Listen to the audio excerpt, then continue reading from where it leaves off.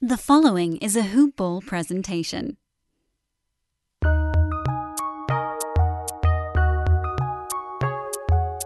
Welcome to the Fantasy NBA Today podcast.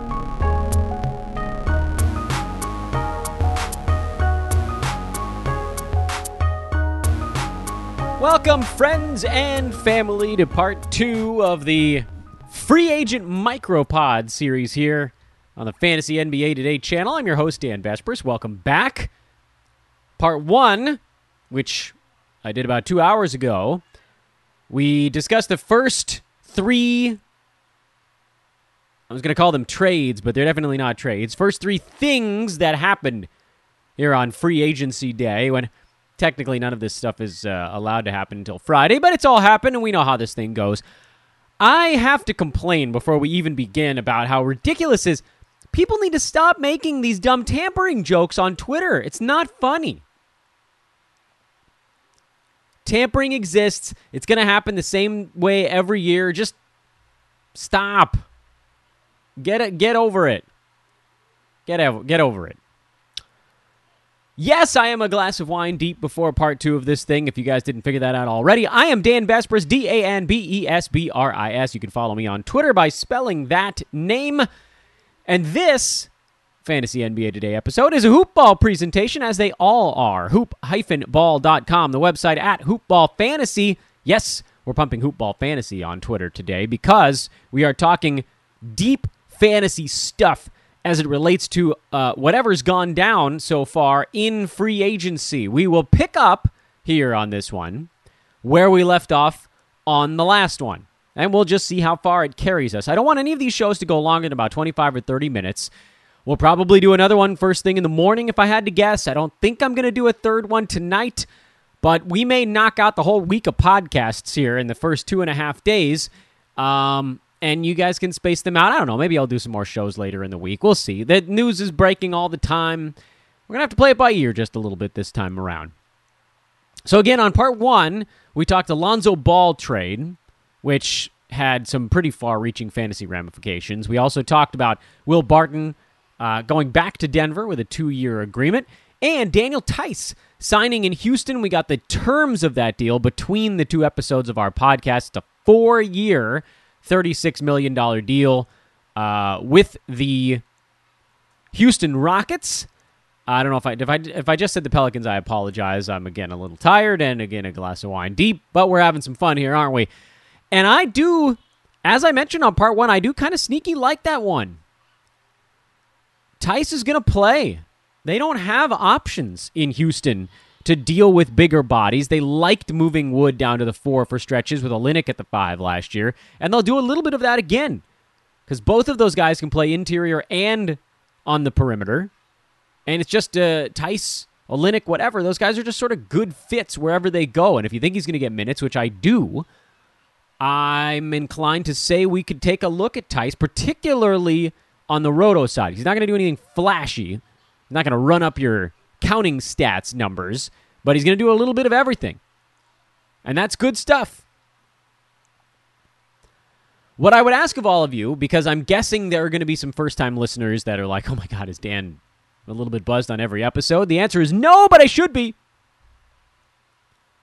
But what I would ask of all of you new listeners is please do subscribe to the show, Fantasy NBA Today.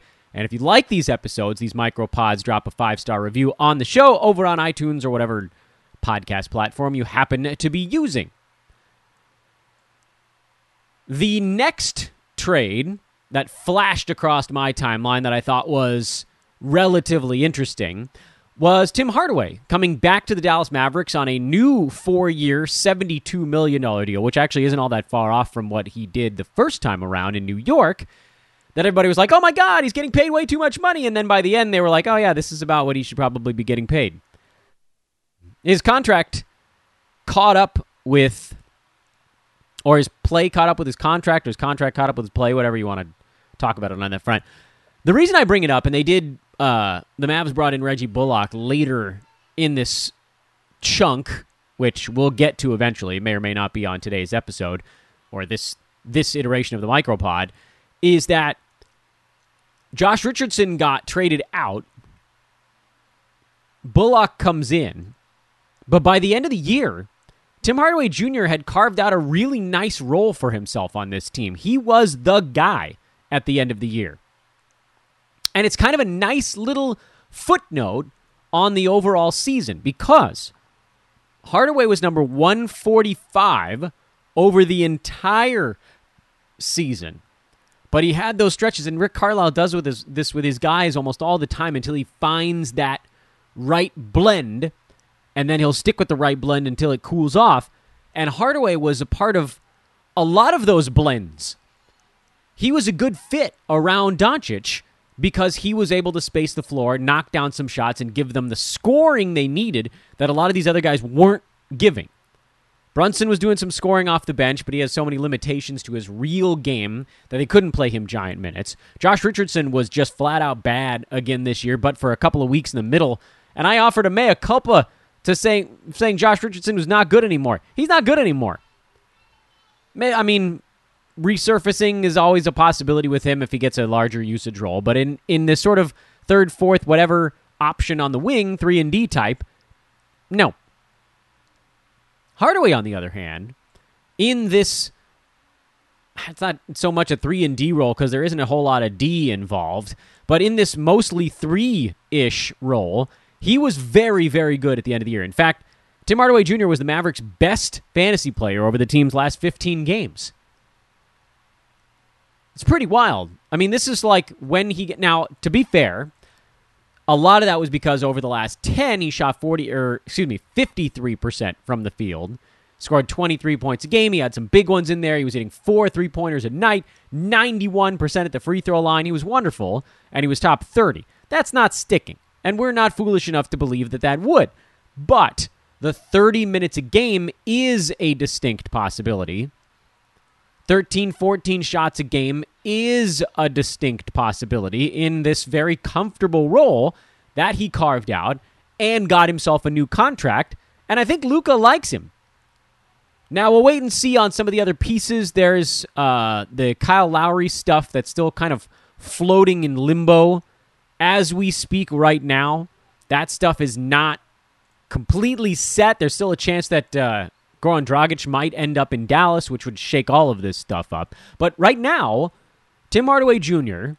is the more or less unfettered starting shooting guard on that Dallas team.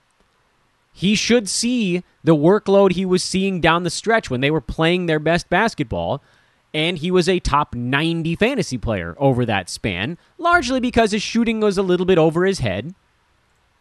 But also of note is that his steals and blocks, which are never good, but those were slightly below his career markers. He's usually in the 0.5, 0.6. I mean, it's really quite bad. I don't want to get too much into that.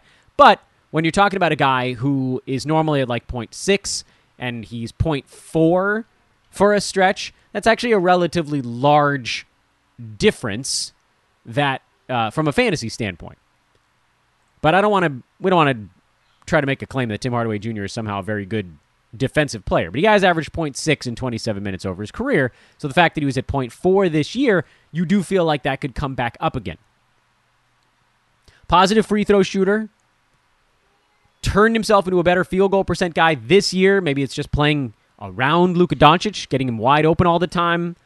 His 2-point percentage has been better the last couple of seasons with Dallas. Probably needs to make sure he takes enough 2-pointers where that's weighing into the overall number. But I like this signing for Dallas. He fit with what they were doing, and he's a relatively safe, and I'll point out, head-to-head friendly basketball player. He logged 70 out of 72 games this year, 71 out of 72 last year. And I think he was I don't remember what the hell happened the previous year. He had some injuries. He got traded that year. 65 out of 82, so not very good. His seasons in New York were not stellar. Otherwise, he's actually been relatively durable. It was something about beginning of his career was durable. Then he signed that big contract, and it was almost like the weight was too heavy, and by the end of it, he was durable again. Missed 3 games over the last 2 years. As a starter, playing big minutes, getting 13, 14 shots a game, he's inside the mark. And by totals this year, Tim Hardaway Jr. was solid. He was number 92, despite all of those games where he was coming off the bench and not doing very much. Over the last 15 games of any campaign, he was inside the top 50 by totals. I mean, this guy plays. He plays. And if you're a top 90 guy who plays 71 games in this season, or 80, something like that next year, in head-to-head, that makes you incredibly valuable.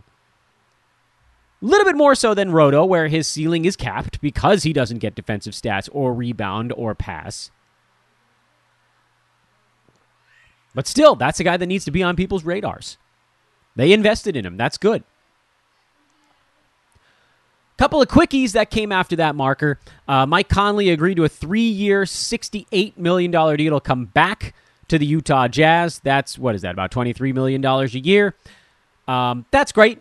Doesn't mean a whole lot to me. He's a much more roto-friendly basketball player because he's also not going to play the entire season. He was number 82 by totals, which, by the way, tells you something important because he only played in 51 out of their 72 ball games. On a per-game basis, Conley was number 57, with overall a really nice season. 16 points, 6 assists, 1.5 steals, really good free throw percent, a field goal percent that won't tank your team, but he's not going to play a whole year. It's just not going to happen. He's getting older. That's where we're at now. This is a much more roto-friendly basketball player than head-to-head.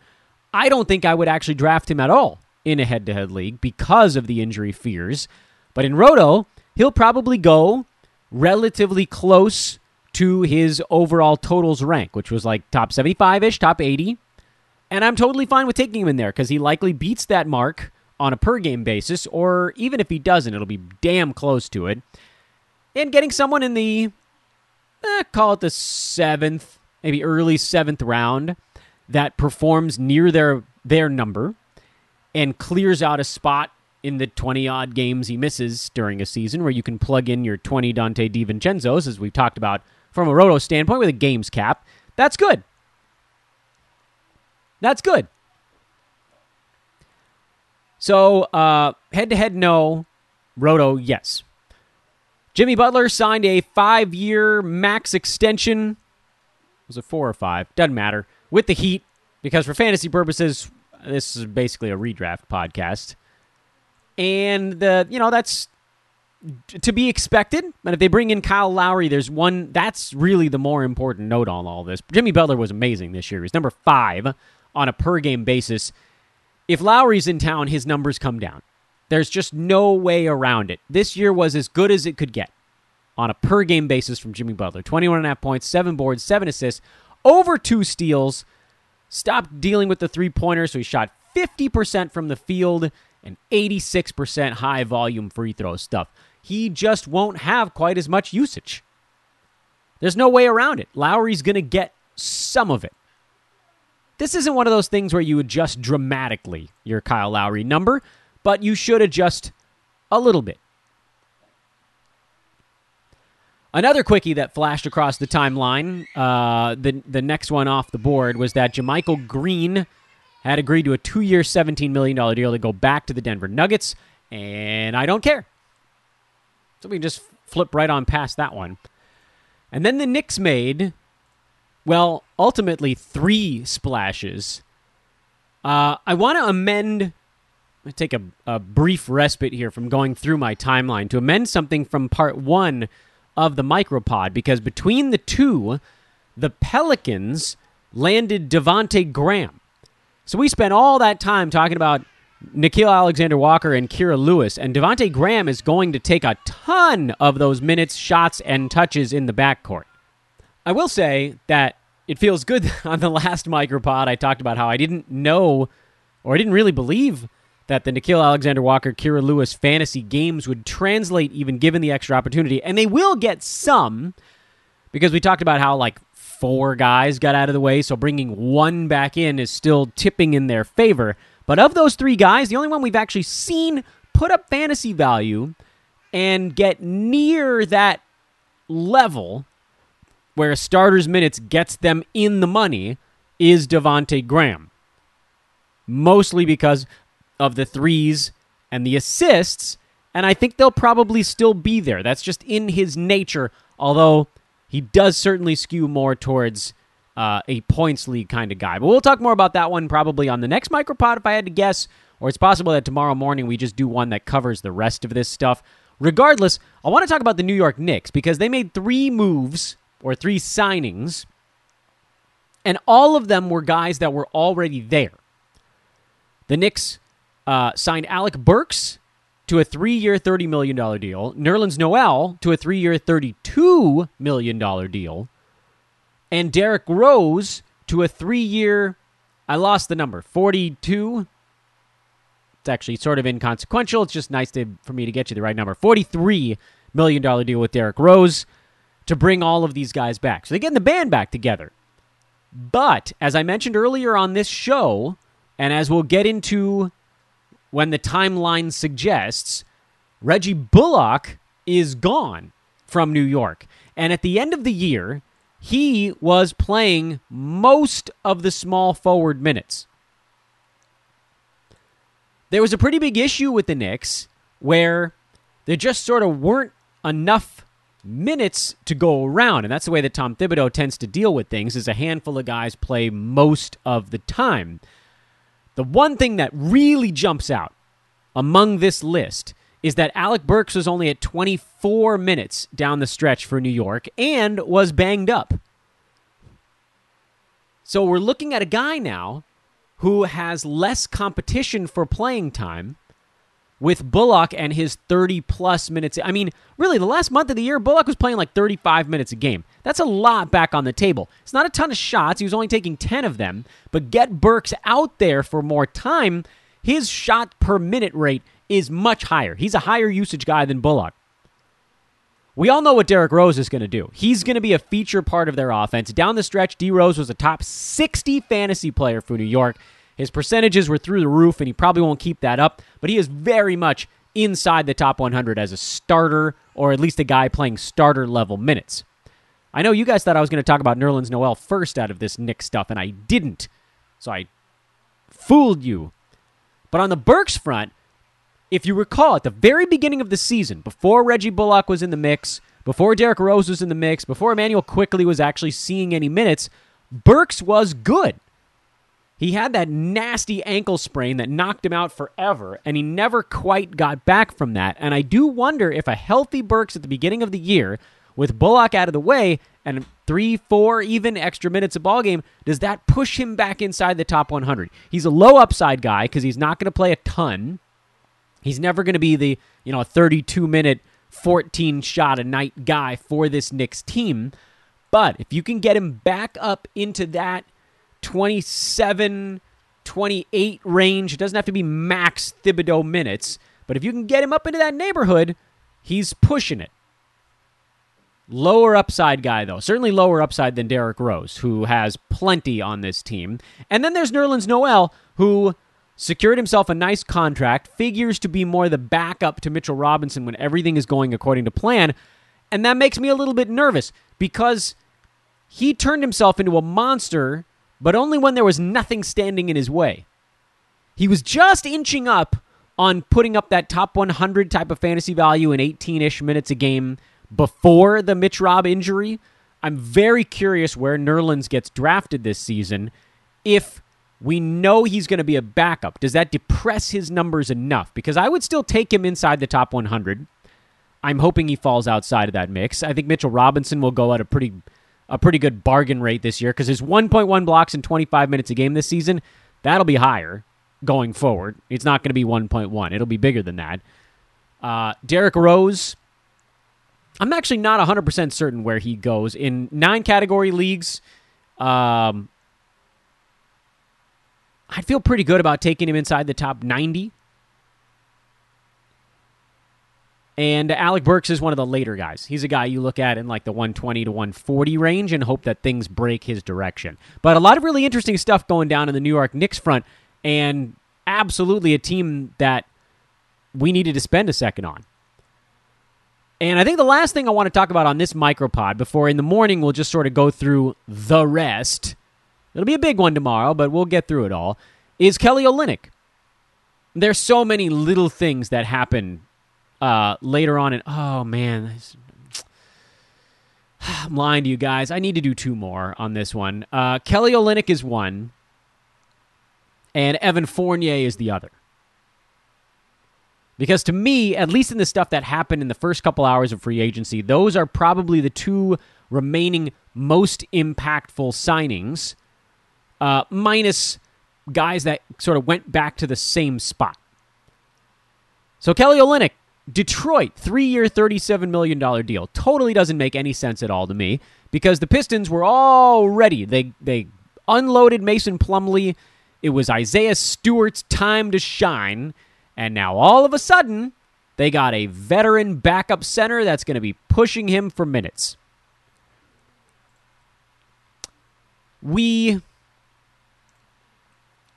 as humans, tend to be a little bit stubborn when it comes to situations like this. Because as I was going through these teams, and I looked at Isaiah Stewart, and Mason Plumlee got traded away, it was top 50 upside, basically locked and loaded for Stewart. And now all of a sudden, there's a very real chance that he gets wedged back into a 24-minute-a-game timeshare. And Stewart in 24 minutes wasn't quite over the cut line in fantasy. It was like right on the borderline. I mean, right on the borderline. In 27 minutes a game, top 60.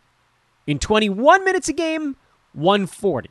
In 24 minutes a game, right on the cut line. Like top 95, top 105 range. So he's still worth putting on your fantasy team precisely because there is some built-in upside in him being the young guy. There is upside in the notion that you might see Isaiah Stewart and Jeremy Grant as the starters and Kelly Olynyk come on and play alongside Stewart for stretches. So there might be 2, 3, 4, 5 minutes of simultaneous play when Grant is on the bench or if they slide him down to the 3 or something like that. But with Cade Cunningham around, there's not a whole lot of room in that vicinity, especially when you look at the other guys that Detroit wants to get minutes out of. Sadiq Bey, who's basically a 3, Killian Hayes, who's a giant point guard, so on and so forth. They brought Corey Joseph back to be the backup point guard. Hamidou Diallo, who's a wing player. Sekou Doumbouya on the wing. But we have to think of it from this perspective. Which of the guys on this Detroit team are even comfortable looking at the power forward spot? The answer is probably Grant, who is likely to play the bulk of his minutes there. Even if you suggested that he was going to play all of his minutes there, you're still talking about a guy who's going to be just a shade over 30. Call it 32-ish, which leaves 16 floating power forward minutes. This is sort of a worst-case power forward situation. Could Kelly Olynyk play 4 power forward minutes while Isaiah Stewart played 4 center minutes? I'd say there's a possibility. I don't know that we can necessarily make a claim that it's going to happen, but I think there's enough reason to hope that it happens to still go in on these guys. Now, Olynyk is not going to see a role anything remotely close to what he was doing in Houston at the end of last year. He was playing 32 minutes a game, 12 shots, 5 free throws, averaged 19 points, 9 boards, 4 assists, 2.1 defensive stats. He was a second rounder. That's not happening. 32 minutes and high usage altogether. But you could see a scenario where he comes in and plays 27, 28 minutes, which, by the way, not that frighteningly far off from what he was playing in Miami last year when I said, look, this guy has the fantasy game. In this number of minutes, he should actually be fantasy relevant, and yet he was sort of teetering right on the brink. Like there were games where Butler was there, and it made him better.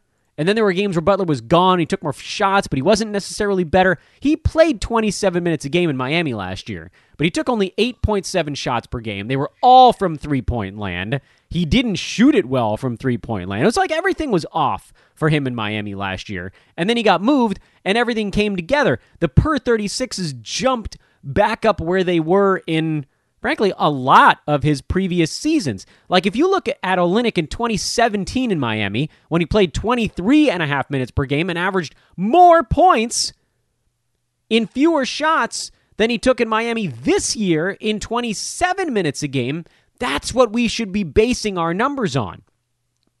The 1.4 steals in Houston, probably too high. That's a bit over his watermark. I think you should look at 1.1, maybe 1.2 as a best case scenario for him. About a half a block a game, also right around where he's sat. You can probably go a little bit higher than that in a larger minute count. Because over his career, he's about 22, 23 minutes per game. So put him back in that 27-minute role, not on the Heat, where he'll get basically anywhere else, where he won't get yanked for one mistake, where he won't be completely exhausted coming into this season, where he'll shoot 48% instead of 43% that he shot in Miami this year, where he'll actually get to take some two-pointers and not only threes on a young team where he's trying to guide them and keep the offense in check. I still think Kelly Olynyk has a decent year coming up under his belt. I am afraid he's going to get overdrafted because of what he did in Houston, but if you're handicapping it out, I think you're looking at about 26 to 28 minutes per ball game this year, and of a guy that should be in the top 80, top 90 range in that amount of playing time with less usage than Houston, but more than Miami.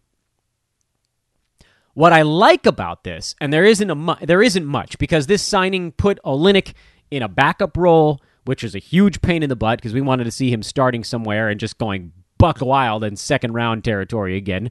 That's not happening. But what I do like about this trade is that it just might tamp down the buzziness on Isaiah Stewart. I was talking on this podcast last week. When the hell did we talk about Detroit? Was it last week or the week before? Who cares? The offseason is one long boat ride. We talked about Detroit and that Isaiah Stewart might be buzzy and not buzzy enough. Like, he might be that rare guy that was getting drafted in the 60s or 70s where in a full starter role, he could have been a top 40 guy. He's probably not going to be a top 40 guy anymore because he's probably not going to play 30 minutes a ball game anymore. But the good part of this is that I think with Olynyk coming to town, there's going to be maybe a little bit of a reticence to take the plunge on Stewart in the 60s or 70s, and he might now fall into the 80s and 90s. And as we talked about already, if you get him up to that 28-minute mark, he's a top 80 guy or better. Remember, towards the end of the season, his minutes, they escalated on like a bi-weekly basis. Over the team's last 30 games, he played 25 minutes a game, and he was right in that top 90, 95 range. 24.5, 25 minutes a game. Over the team's last 20 ball games, his minutes went up to 26.5, 2 more minutes per game, and now he's inside the top 75. Over their last 15 games, so we're just lopping off 5 games at a time, he's now playing 27 minutes a game, and he was inside the top 60.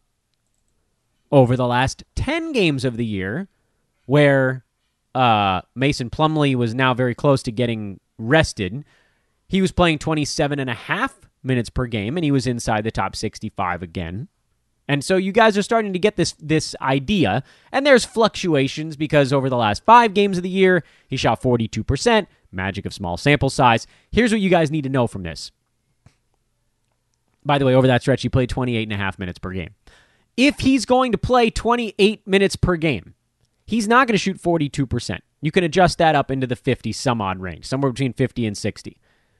In 28 minutes a game, he blocked 2 shots a night. That's pretty remarkable.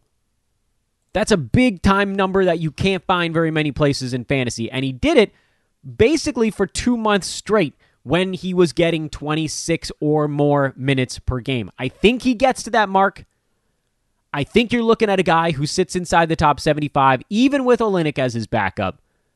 And I think you're looking at both centers having pretty good fantasy seasons. There's a fear for me on Kelly Olynyk resting down the stretch, which makes him more roto-friendly than head-to-head. Stewart's not resting. He's going full banana all the way through the year, just like he did this season. He could be a massive head-to-head get, where if his per-game numbers are even close to his ADP, by totals, he probably blows them away. And I think that's a good last move to finish our micropods here on Monday. Tomorrow, depending on how many things happen overnight, we'll either do another pair of micropods on Tuesday or one big one, and we'll probably lop one show off at the end of the week. So I'm going to do 5 shows this week. I don't think I'm going to do 6 or 7. It's the off season, guys. You got to give me a respite here. But tomorrow there's a whole bunch of minimum deals that took place, fringe guys that re-signed with teams, guys that went back to their old teams, so on and so forth. And I can't wait to talk at ridiculous length on tomorrow's podcast about Richaun Holmes. And I told you I was going to talk about Evan Fournier on today's show and then ended up taking a really long time about Stewart and Olynyk. So tomorrow, our first show will be highlighted by Evan Fournier and Richaun Holmes, and I'm hoping we can get through all the remaining stuff in just one show on Tuesday. Thank you for listening to both of our Monday free agency micropods. I am Dan Vespers for Fantasy NBA Today. Have a great evening. Get you in the morning.